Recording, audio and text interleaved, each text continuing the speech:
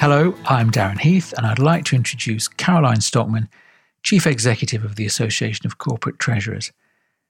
In this edition of our Strategic Insights series of podcasts, Caroline is going to focus on the more physical aspects of influencing.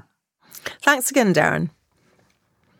In other parts of this series, I do weave in physical tips which can help you influence others to get your message across.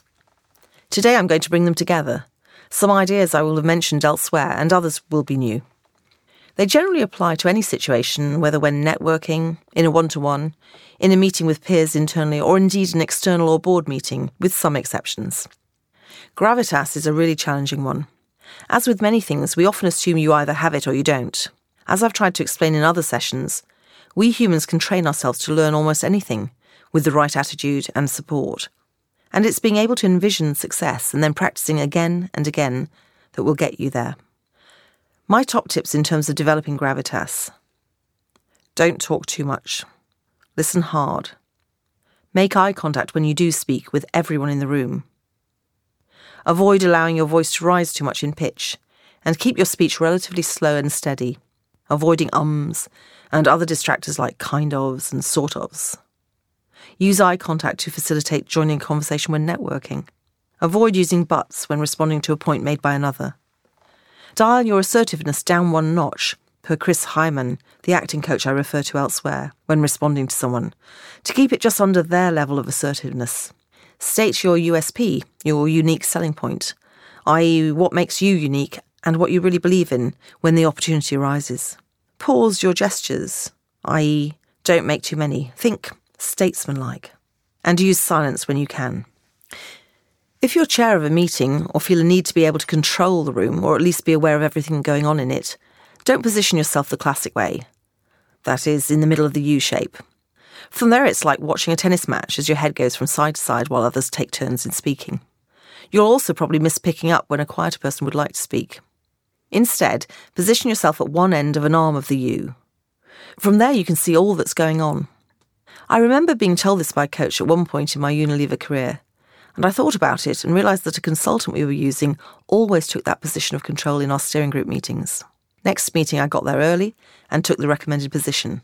When the consultant arrived, it was fascinating watching them. They were totally thrown, pacing up and down a few times, then trying to see if they could squeeze in above me right at the end of one of the arms of the U, which they couldn't. I had a naughty little giggle to myself. They, of course, had learnt the same as me, most likely from their consulting firm. Once in position, wherever you are in the room, the way you sit is really important, and you ideally should get both feet on the floor and sit straight without slouching, though there are exceptions I mention elsewhere. It can be a challenge for women and smaller people, so you might have to sit near the edge of the chair. If you're presenting, again, standing straight and grounding yourself gives a better impression. Clench your leg and buttock muscles and avoid leaning on alternate legs. If you want to move around the room, that's great. Referencing the screen from the back of the room, looking at it with your audience can work very well. But don't speak while walking. Walk to your next position and stop before resuming what you're saying. This uses silence and creates anticipation if you time it right. It gives a sense of gravitas and avoids words being lost along the way. If we're going into one-to-one meeting which we think will be challenging, there's a particular technique called baseball, which is something I learned from my coach, Janet Jones. Janet has used the technique to identify why her 4-year-old nephew would never flush the toilet. But it works very well, for instance, when holding a difficult performance review or speaking to a subordinate about an issue of performance. I'll talk about it in more detail in my podcast on challenging conversations, but the main premise is around listening and repeating what you've heard. So, before you start to say what you think, you ask the other party what they think, or why they chose to do or not do something you felt they should have. When, or as they tell you their view of the world, you repeat back to them pretty much verbatim what they said to you. This technique has the effect of both the other person feeling really listened to and you actually really taking in what they have to say. It's a technique which really grounds you in the present.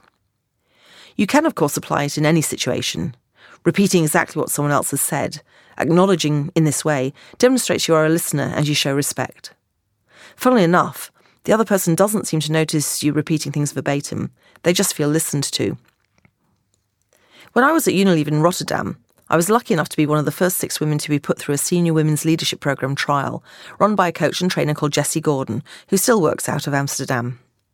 A lot of the focus of the programme was on presentation skills and how we present.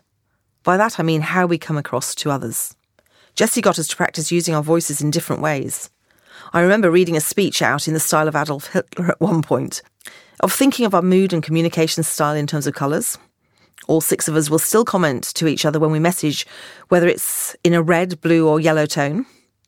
And what I think happened was that Jessie stretched us outside of our comfort zones. And by giving each other honest and caring feedback, we knew that things were not always the way we perceived them about ourselves. As Herminia Ibarra points out, identity, who you are, is not just about the past, but also about the possibilities you envision for yourself in the future. And Jessie taught us all to see possibilities in our modes of communication and presentation that we'd never been able to see before.